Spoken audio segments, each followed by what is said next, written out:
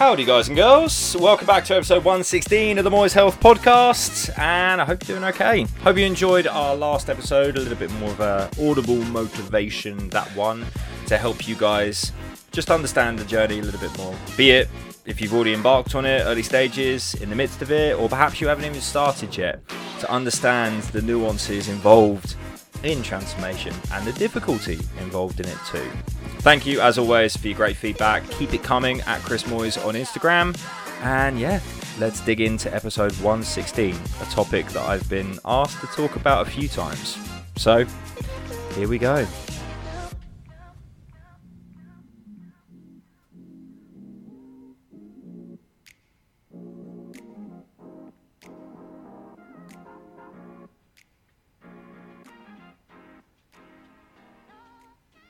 I would say about probably once a week, at least once a fortnight, I get asked my opinion on weight loss surgery, be it because someone's got a friend that's done it and they're getting these amazing results of, oh my god, they're losing weight hand over fist, or a new drug gets launched and people are curious about it.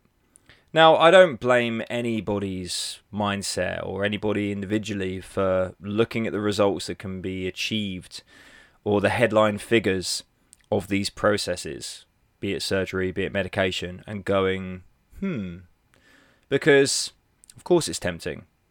It's a quick fix. Without the work, without the effort, these people are losing a shit ton of weight.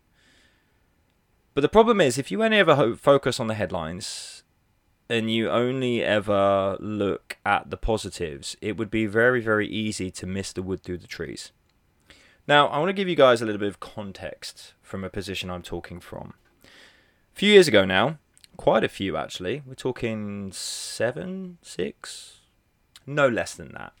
I worked for a Tier 3 weight management service, which was funded by the NHS, which was a weight management, weight loss service, particularly aimed at the obese and morbidly obese. So those with a BMI of 35 and above, with comorbidities, or those with a BMI of 40 and above, with or without comorbidities. And in case you're unfamiliar with BMI, as much as I'm not a fan of it, those are big numbers. Those are big BMIs. Those are people where their relationship with food, psychology, etc. has gone horribly wrong, and they've found themselves bypassing or flying through the overweight bracket and straight into obese and morbidly obese. And in other words, immediate intervention is needed. Now, first that came in the form of Tier 3. Tier 3 was essentially guiding people, looking at their diets. They would have a consultation with a nutritionist and a psychologist, and in basically guiding them through changes to make within their lives. And it's working with these people that really cut my teeth as far as opening my mind to a much more sustainable approach. Because I'll hold my hands up. Prior to working for Tier 3, I was a bit more generic PT. Here's a meal plan, here's an approach, fitness, etc. Whereas when you spend time working with people that are at the very sharp end of weight management problems, you really begin to understand where the issue lies as far as people's lifestyles. And that completely led to me overhauling my whole approach to everybody's fat loss and looking at it from a lifestyle perspective, because it's very, very easy to put temporary structures in place, very, very easy to get temporary results from those temporary structures. But as I said in the word temporary, keeping them is very, very different. The only way you are truly going to transform and keep it is by, or truly achieve, let alone and keep it, is by adapting your life and making your life a conducive and productive environment for looking after yourself. Now, another side to Tier 3 was Tier 4. Tier 4 is weight loss surgery, and in Tier 3 it was prepping people for weight loss surgery. I don't mean in terms of cleaning them up, etc., which is potentially where your mind first went. It's about getting them ready for the surgery itself in terms of what to expect, but also life afterwards, and there are certain criteria that people had to get through. For example, the irony of to be accepted on weight loss surgery was people were told they were accepted for a gastric sleeve or gastric bypass, and in order for the operation to go ahead, they had to lose a certain amount of weight, which is fucking ironic because you've been accepted for weight loss surgery because you need to drastically lose weight, and the first thing that they say to you is you can't have the surgery until you've lost some weight. Now, the ethos behind this, as much as it is ironic, is pretty sound. You need to prove that you have the capacity to make changes within your life. Now, I'm not a big advocate of the way in which they went about that. And what I mean by that is it was very much a case of you need to show you can lose weight and therefore we'll give you the surgery. Sometimes they were given specific markers, BMIs, etc., or weight targets. But a lot of the time it was about changes. Show us that you're making changes in your life. Now, that side of things I can get on board with because, again, giving someone a marker of lose a couple of pounds, they could easily just take some laxatives or starve themselves for a bit or do something extreme. However, by showing that they're tangibly making changes within their lives, that is the shit that can stick. And essentially that's what Tier 4 was looking for. We will give you the surgery if you show us that you can make changes within your life and you have the capacity for change. Now, the funny thing about this is so many of the candidates that went forward for weight loss surgery, we worked with closely, me and my team of health advisors, and they didn't make changes, yet they got the surgery anyway. Because ultimately, it was very much a case of we need to give you this fucking surgery or you're not going to live much longer. So there is that drastic action that's needed. But one of the reasons that I wanted to talk about this topic in particular, not just because of being asked about it, was to give you guys a little bit more insight in terms of the operations themselves, the life-changing, life-altering procedures that people go through, and life afterwards. And also important to touch on the sustainability and I guess the viability of these huge procedures. Because firstly, I mentioned the requirements pre-op. You already have to have some substantial shit wrong with you to get on tier 3 in the first place, i.e. a BMI of over 40 or over 35 if you've got other issues such as high blood pressure, PCOS, this kind of stuff. And then once you've got that side of things, then you can be coached, and on that side, it's then, as I said, making changes to lifestyles, etc. And this would involve regular meetings with a health advisor. As I said, you get seen by a nutritionist as well as a psychologist. This is both telephone meetings and face-to-face. And I'm not at this stage going to dig into the details any further than that. I'd much rather skip to the part that I guess you're really interested in, which is the operation itself, operations, I perhaps should say, and then the post-operation stuff too. Firstly, these operations are genuinely life-changing. Be it a gastric band, which is obviously temporarily shrinking the size of the stomach, or, of course, you have a gastric bypass, which is bypassing altogether. But I want to stress, none of these processes are silver bullets. None of them can overcome your own mind. Because the body is an incredibly adaptive thing. The stomach is an incredibly adaptive thing. And although these procedures, particularly things like the gastric bypass, do have an impact, a significant impact on the hormones that are released which promote hunger, etc., they're not a silver bullet. They're not the be-all and end-all change. So when you know of someone that's had gastric sleeves and it's becoming incredibly popular to fuck off over to Turkey and go and get something like this done, you've got to understand that it's not foolproof. Even the bypass isn't foolproof. Because to lose body fat, again, if you're new here, you need to create a caloric deficit. You need to supply your body with less energy than it needs to keep itself running and move itself around throughout the day. And then you consistently do that, you consistently lose body fat because your body has to make up that deficit and so it consumes itself. Calories are still king. And so if you make changes within your life and you reduce your caloric intake, you're consuming good volumes of food without the calories, so you're making better choices, healthier choices, you're eating more protein, eating more fiber, then you'll find you fill up quicker. Because obviously with both of these processes, they involve reducing the capacity of your ability to eat. However, just because you've had an operation does not overwrite the laws of thermodynamics. Yes, eating certain foods will make you ill, but some people are a lot more tolerant to that than others. And so by having these procedures, by having this surgery, it's important to recognize that your reaction to it is going to be very different to somebody else's. And I've known people that have had gastric bypasses, gastric sleeves, and they have lost a decent amount of weight initially during the initial post-op, not feeling very good, being sick, etc., and just generally not interested in eating.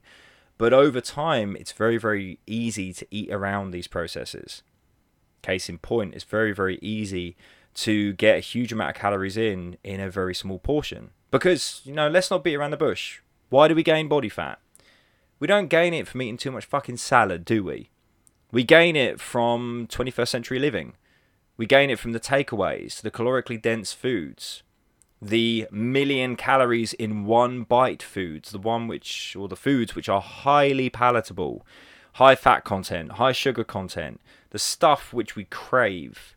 That's where the fucking calories come from. That's where the weight gain comes from. That alongside the calorific drinks, etc. So it's very, very easy to still get a substantial amount of calories in regardless of these procedures. And so if you don't change your life, if you don't change the way in which you eat, your approach to eating, if you don't change the choices that you're making, then you're just going to be able to eat around the surgery. And in due course, your fat loss will plateau, and worse, you'll regain. Because no amount of procedure to your gastrointestinal system is going to overcome the laws of thermodynamics. And ironically so, for those people that made the changes to complete the criteria necessary to get the operations in the first place, you fucking started making changes. The changes that need to continue into later life. So just keep fucking going. Don't hack yourself to pieces. Don't go under the knife. Don't mutilate your body in the pursuit of fat loss without recognizing what led to it, what led to the fat gain in the first place, and doing something about it.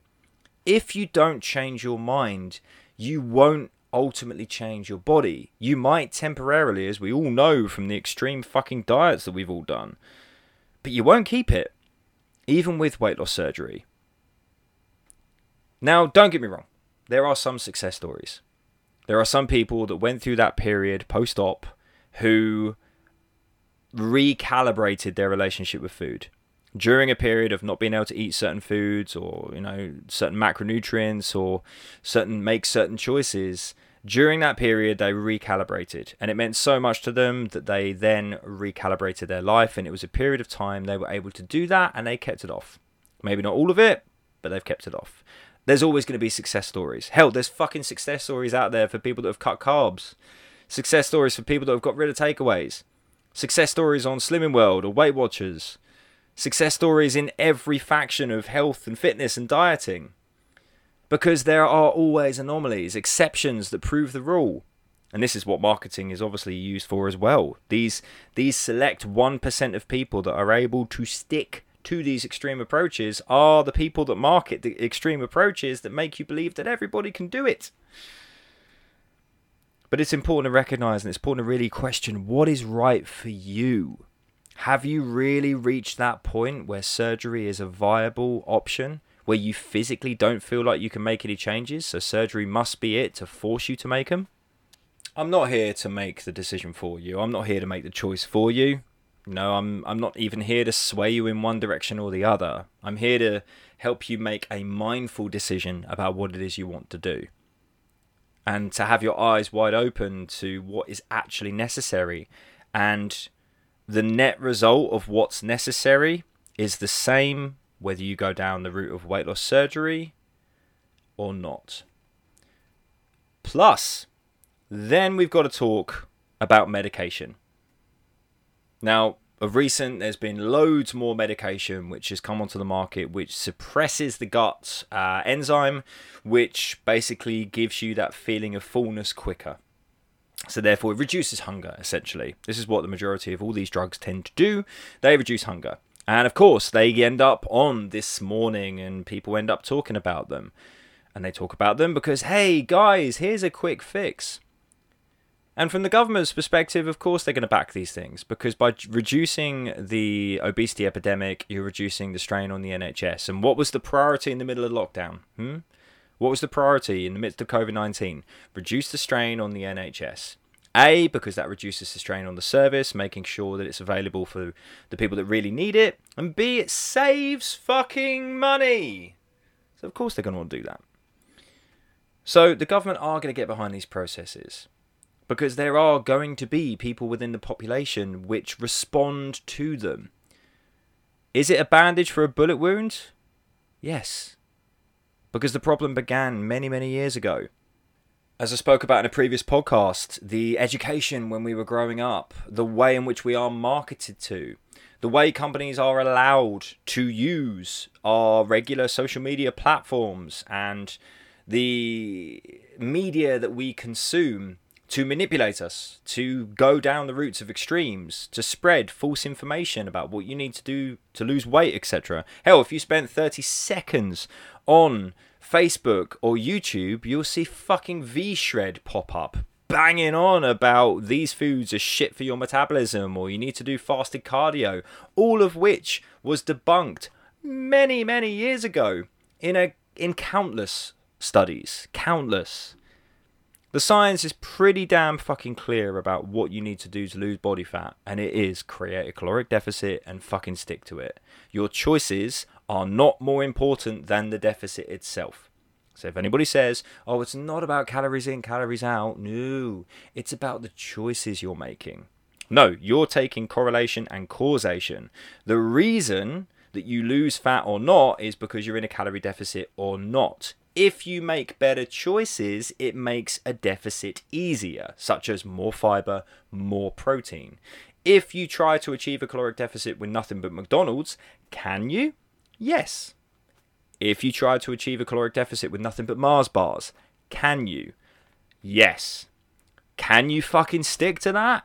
No. Because you're going to be really, really hungry because you're using up your allowance very, very quickly. And of course, then there's the malnourishment side of things and the lack of satiety from the foods that you're consuming. But hey, I digress. So, medication. Is it worthwhile? Well, no, in my opinion. For the same reasons that weight loss surgery is not worthwhile. You're not fixing the fucking problem. Imagine you've got mold coming through your wall. And all you're doing every time you see it is painting over it.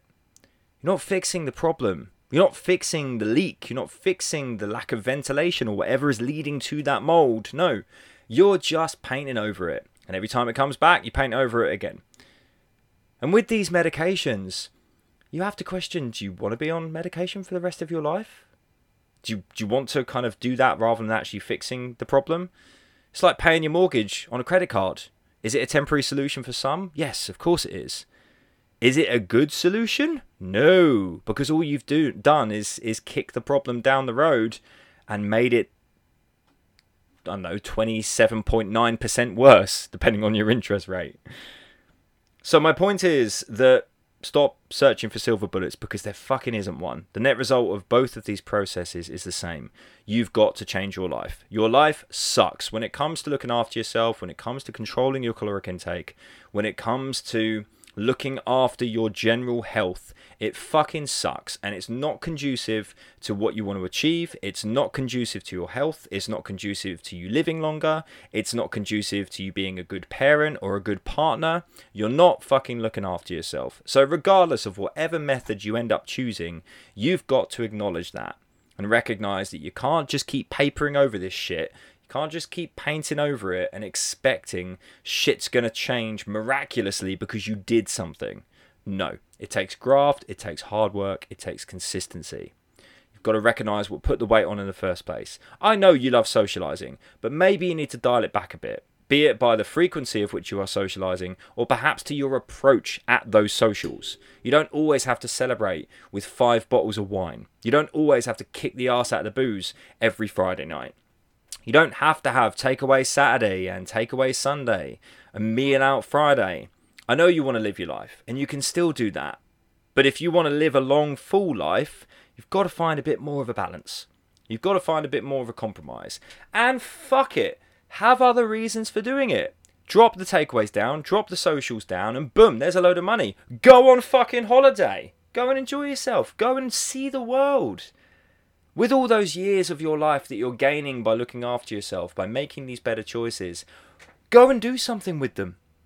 Redirect that money. Have more of an incentive than just, I'm getting rid of these things, bye-bye fun. Because look at what you're gaining rather than what you're losing.